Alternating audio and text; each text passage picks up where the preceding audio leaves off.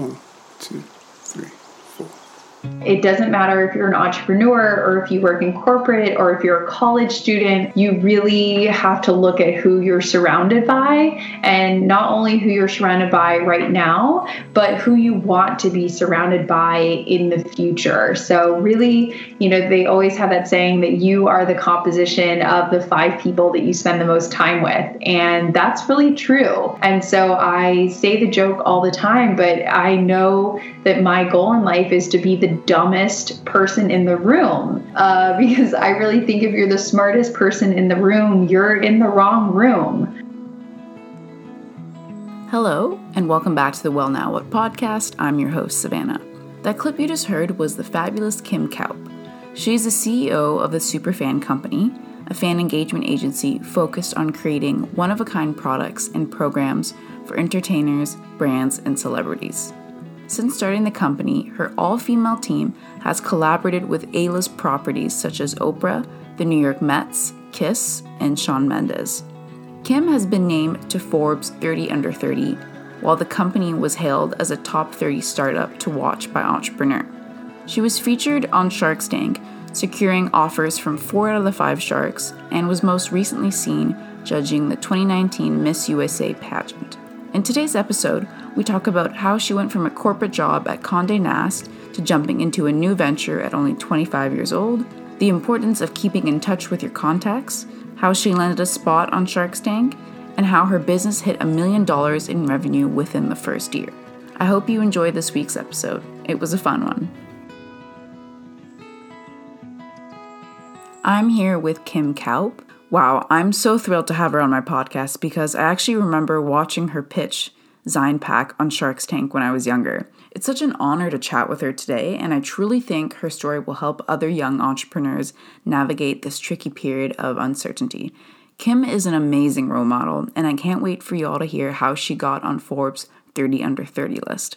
So most people are probably thinking she must have had a master plan to get to where she was today. Kim, I know you mentioned in previous interviews that you were an accidental entrepreneur. Do you mind sharing your story? Sure. So I call myself an accidental entrepreneur because I think when people hear the word entrepreneur, a lot of times they think born with it. They think that entrepreneurs are born and that, a lot of times entrepreneurs tell these stories of having lemonade stands or selling candy in the back of the bus or lawn mowing conglomerates or babysitting businesses. And I say that I'm an accidental entrepreneur because I never had any of those things. I was not a born entrepreneur. I didn't start small businesses when I was a little kid. I bought the lemonade. I bought the candy in the back of the bus. I was the purchaser, not the seller. So I didn't have dreams of being an entrepreneur. It was just sort of something that I, happy accidentally fell into. My dream growing up was to work at a corporate job. And I did that for 2.5 years before starting my company. So I always like to tell people that just because you haven't dreamed of being an entrepreneur since you were a little kid doesn't mean that you can't become an entrepreneur, or at least sort of harness the entrepreneurial spirit. After university, you worked in a corporate position at Condé Nast, and then from there, how did you jump into the new venture? How did you create the Zynepak Superfan Company? Yeah, I worked at Condé Nast for 2.5 years and ended up leaving Condé Nast and going to a small activation agency that was a subsidiary of a pretty big agency called DDB, which is based in New York. And it was at this small agency that I met my co-founder, Brittany. And she had this idea that she had been sort of rummaging around in her head for a while. And one day we went out for drinks after work, and she sort of pitched me on this idea of, what do you think about this? And you have this background in magazines and publishing, and all these people. And I I think we could actually do this. And at the time, I always tell people it's really good to sort of do like a self-evaluation. And at the time, I was 25 years old. I was extremely, extremely fortunate that because I had scholarships throughout college, that I didn't have any student debt. I rented an apartment with my two best friends in New York. I had followed the sort of golden rule from my parents of saving as much as I could from my corporate paycheck as part of a rainy day fund, and really kind of made the assessment of, do I have a lot to lose if I tried to do this business idea and it failed? And at the time, I didn't have any kids. I didn't have a mortgage. I didn't have car payments. I didn't have student loan debt. I didn't really have anything stopping me. And so that really gave me the courage to give this whole entrepreneurial thing a real go, knowing that if it didn't work after a couple months, I could go back to corporate and try to get a job in the corporate world. Did you have any backup plans, or when you started the company, did you ever think, oh my goodness, this could fail? Or did you not really have any expectations and you kind of just jumped into it? Yeah, I assumed it was going to fail, which is probably an interesting place to start. But I knew, the statistics, and it's, something crazy like 90% of startups fail or something like that. So I had really been bracing for it to fail, quite frankly, and made more plans for it to fail than if it actually succeeded, which is ironic because obviously it ended up succeeding. But yeah, I had really planned on it to fail and made really clear outlines for myself of exactly how much savings I had, exactly how much runway I had until I ran out of money, exactly who I would go to try to get a job once my savings were running low. I had a lot of plans of what it was going to do or how I was going to handle it if it started to fail. Yeah, and when you first started the business, how did you guys figure out like the financial plans, the accounting, just everything just with running a business? Because this was your first business. So how did you manage that? Did you have outside help, or did you really just quickly learn as you went? We were really lucky because our company runs as an agency business. So to give listeners a bit of an idea of what an agency business looks like from a financial standpoint is you charge things based off knowing how much things cost. So if I know, for instance, my time is worth $100 an hour,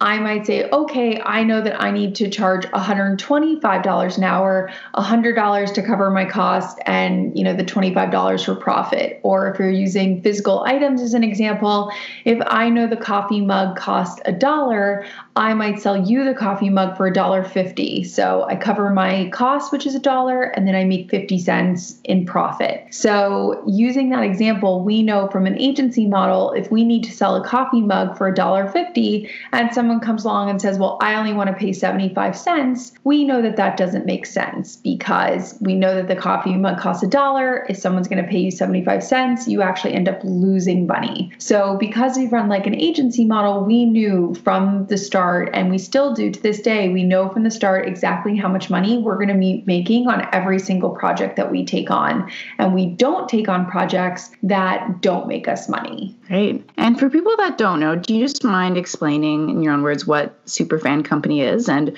how does it bring value to those superfans? Sure. The Superfan Company is a fan engagement agency. So we focused on exactly that, fan engagement. We want to make sure that fans are feeling connected and excited and loved by their favorite music artists, brands, and sports teams. So we look to help foster that relationship and to help people feel really excited and passionate about those entities. Right. And at the beginning, how did you start connecting with those celebrities and musicians? Yeah, it's an interesting point because it's something that I end up telling young people a lot.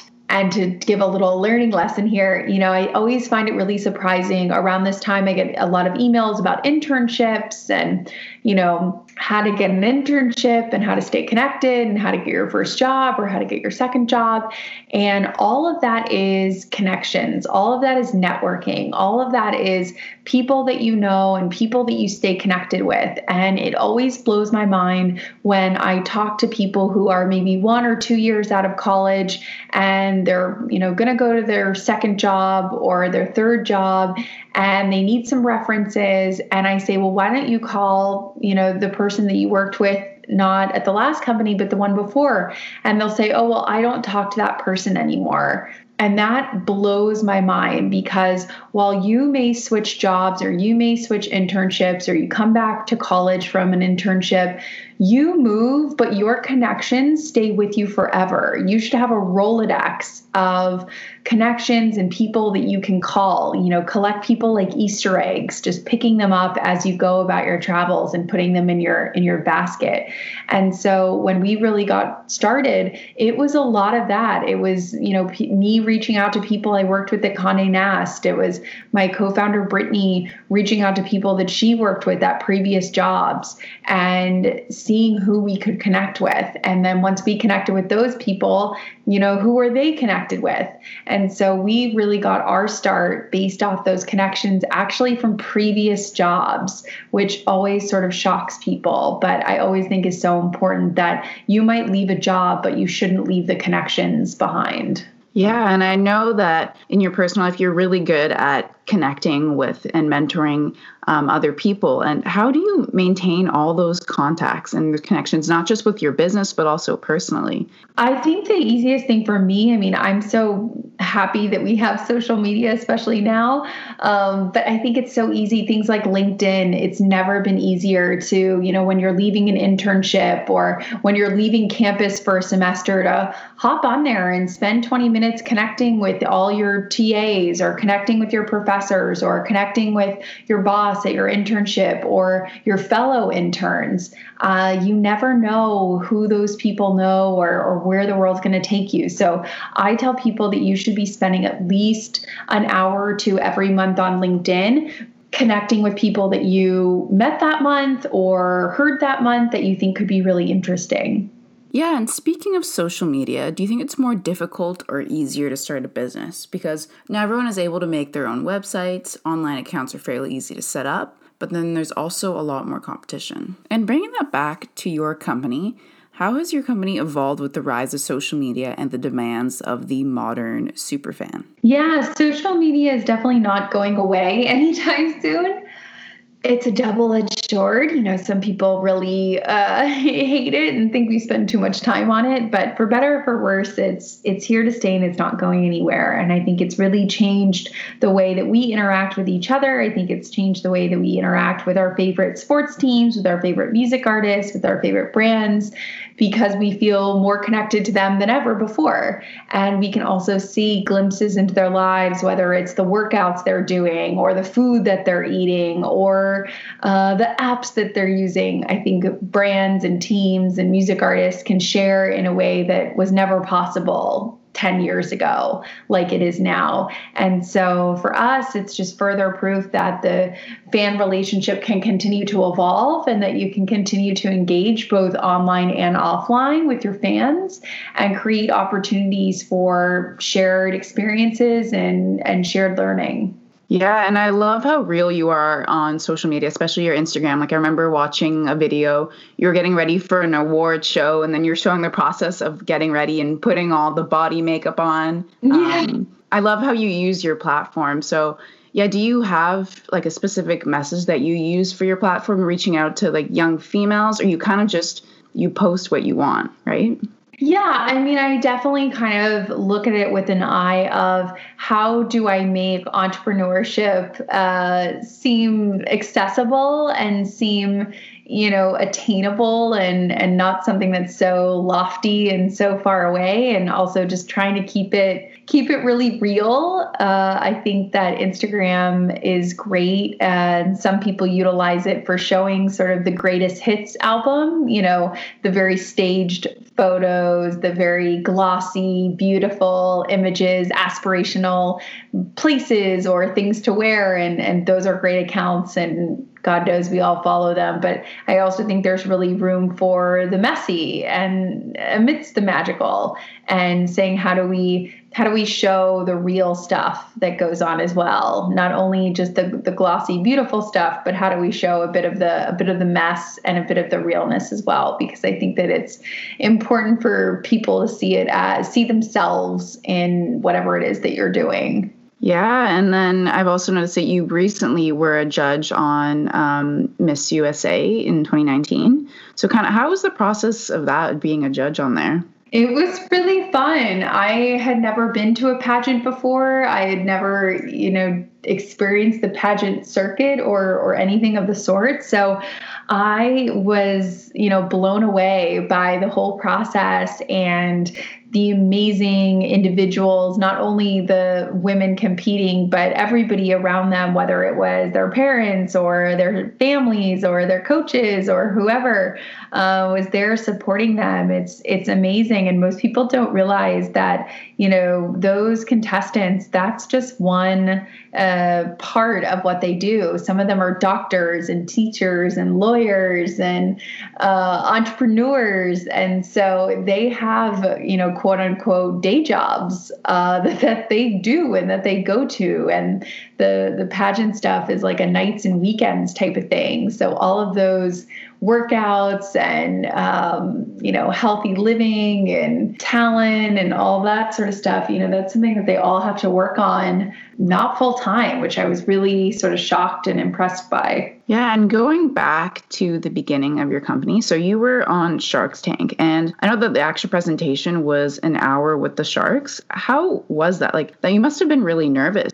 Yeah, no, it was definitely a really fun process for anybody that's watched the show. You'll see that it's, really you're there in front of the sharks. That's definitely a real experience. We didn't meet them or see them before we stepped out onto that soundstage. So that is very real. Obviously, the 8 minutes that you see online is a bit abbreviated just because, when we're in there for over an hour, they can't show all that. It would be probably very boring for people to watch. So they obviously edited it down, but it was definitely an amazing experience and sort of the gift that keeps on giving, because most people don't realize that our episode, even though it first aired in 2015, which is, amazingly 5 years ago, our episode still airs every 6 to 8 weeks on MSNBC or one of these other channels, because if anybody's been in the gym or taken long plane rides before,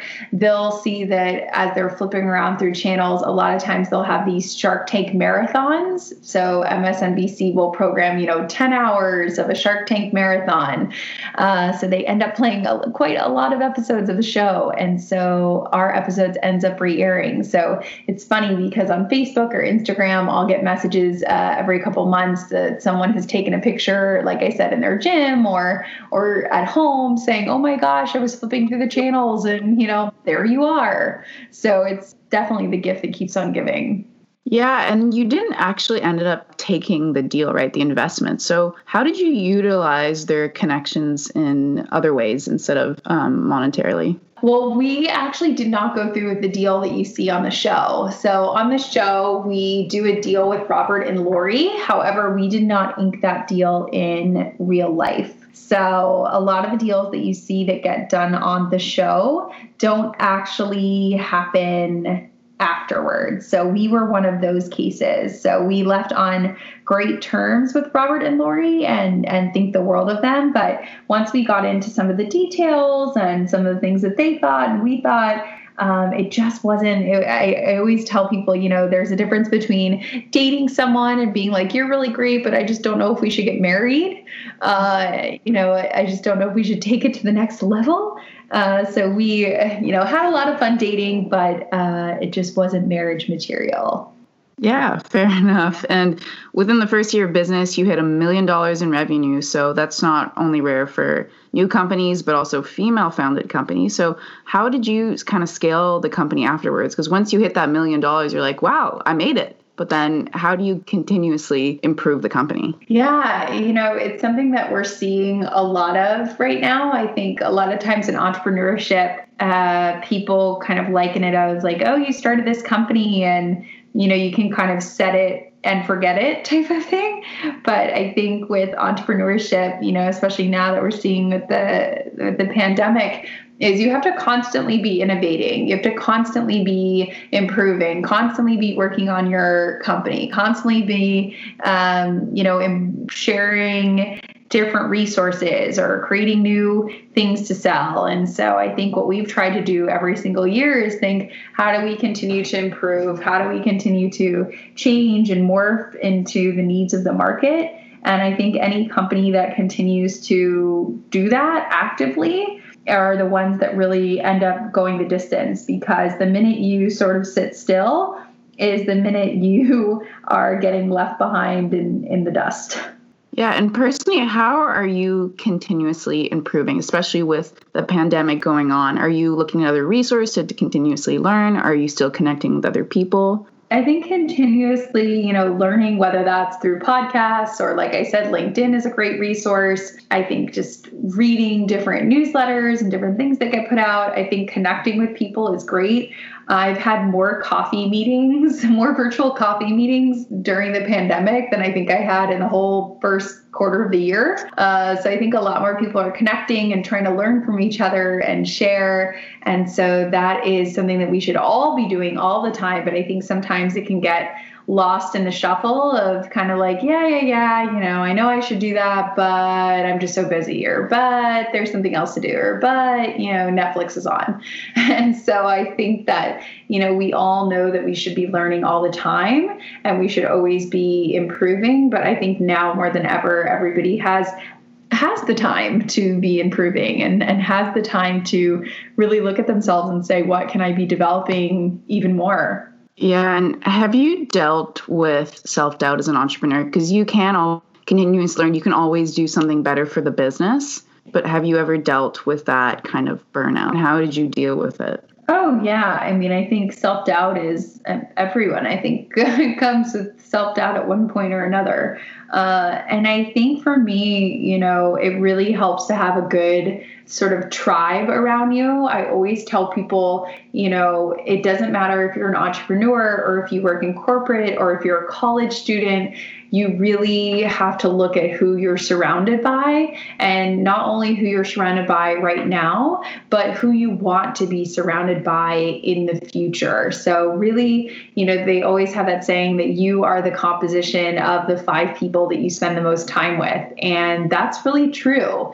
And so I say the joke all the time, but I know that my goal in life is to be the dumbest person in the room, because I really think if you're the smartest person in the room, you're in the wrong room. I don't think it's great to be a big fish in a little pond. I always am wanting to surround myself by people that are smarter than me and people that know a lot more than I do, so that hopefully I can constantly be learning from them. And so I think it's really important, regardless of where you are in life or how old you are, or any of those things, really start to look at who you're spending your time with and what are their goals? And do you all have the same goals? And it's okay to have different goals than your friends, of course. But I think, as long as those general overviews are similar, you guys are all ambitious or everybody wants to do well. That's what's really, I think, important for people to recognize. Oh, yeah, I couldn't agree more. And I know as like a woman, we feel the need to take on multiple tasks and we have the mentality we can all figure it out on our own. So this question may seem kind of silly or simple, but how do we learn to ask for help and to delegate those tasks? I started doing this recently because going back to the thing of always improving, I liken it to, you're not supposed to eat dessert every night, but then the next thing you know, you're like, oh, is this night 4 or night 5 of dessert? So, sometimes I even have slip ups where I fall back into bad habits or fall back into old habits of not asking for help. So what I try to do at least once or twice a month is I look at my to-do list and I really look at it and I think, what are the things that are on this list that I can ask for help with? And really kind of deep diving into those items and saying, if, for instance, I'll give you an example from this week, actually, I had to read over a 6-page PDF that I had made. And I was looking at it and I was like, I have to do this. And I thought to myself, you know what? My mom is sitting at home in Florida during this pandemic, sad that she can't see her friends and leave the house. And I said, you know what? My mom could proofread this. It doesn't have to always be me. And so I sent it off to her and said, Mom, can you help me proofread this PDF? And, that's a very silly example, but, you could have examples of, I know I need to make my own website, or I know I need to update my resume. And you could be the best person for that, or you could go on Fiverr or Upwork or one of these other websites and say like, hey, I'm going to ask somebody on Fiverr to update my website for me instead of me doing it. So I just think that if you really take a look at your to-do list and say, what are the things that only I can do? Because there are certainly things that only you can do. But there are usually a lot of things on your to-do list that somebody else could do if you asked for help with it. No, yeah, I can completely agree. And just a last question to wrap things up. Who's been some of your favorite celebrities that you've been able to work with and partner with? Oh, that's so hard. It's been fun. I think it's been fun for different reasons.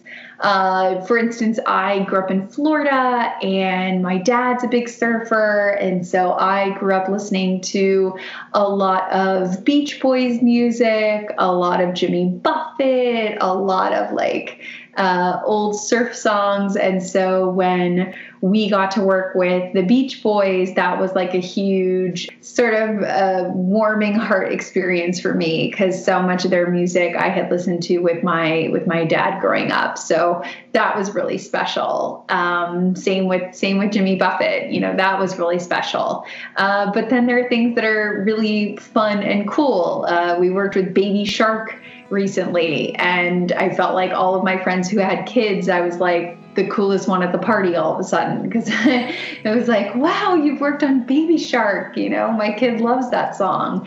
So it's definitely fun. It's definitely interesting to see, what people react to and what people get the most excitement from. But we've been really lucky that all of our clients are, extremely wonderful and kind. And I think that's also part of our ethos and the way that we like to work is we want to be really collaborative. We want to have it be a win for everybody. And so I think, really checking in and making sure that it's a win for everybody involved is super important. Yeah, well, I want to thank you so much for your time today, Kim. I really appreciate it. And I really can't wait to share your story with my community. So I just want to thank you again for your time. I know you are very busy, but it was great chatting with you today. Thank you. Yeah, thanks for having me on. I appreciate it. And if anyone has any more questions or thinks of something that I didn't answer, feel free to DM me on Instagram. It's just at Kim Kalp, or I'm on LinkedIn as well. Both of those channels are just my name. And that was Kim Kalp. I still can't believe that I was able to chat with her because she is absolutely incredible, and I really look up to her as a female entrepreneur. Make sure to check out her Instagram at Kim Kalp to see what it's really like to be an entrepreneur in the limelight. Please share this episode if you enjoyed it. I'd really appreciate it. Thanks for listening.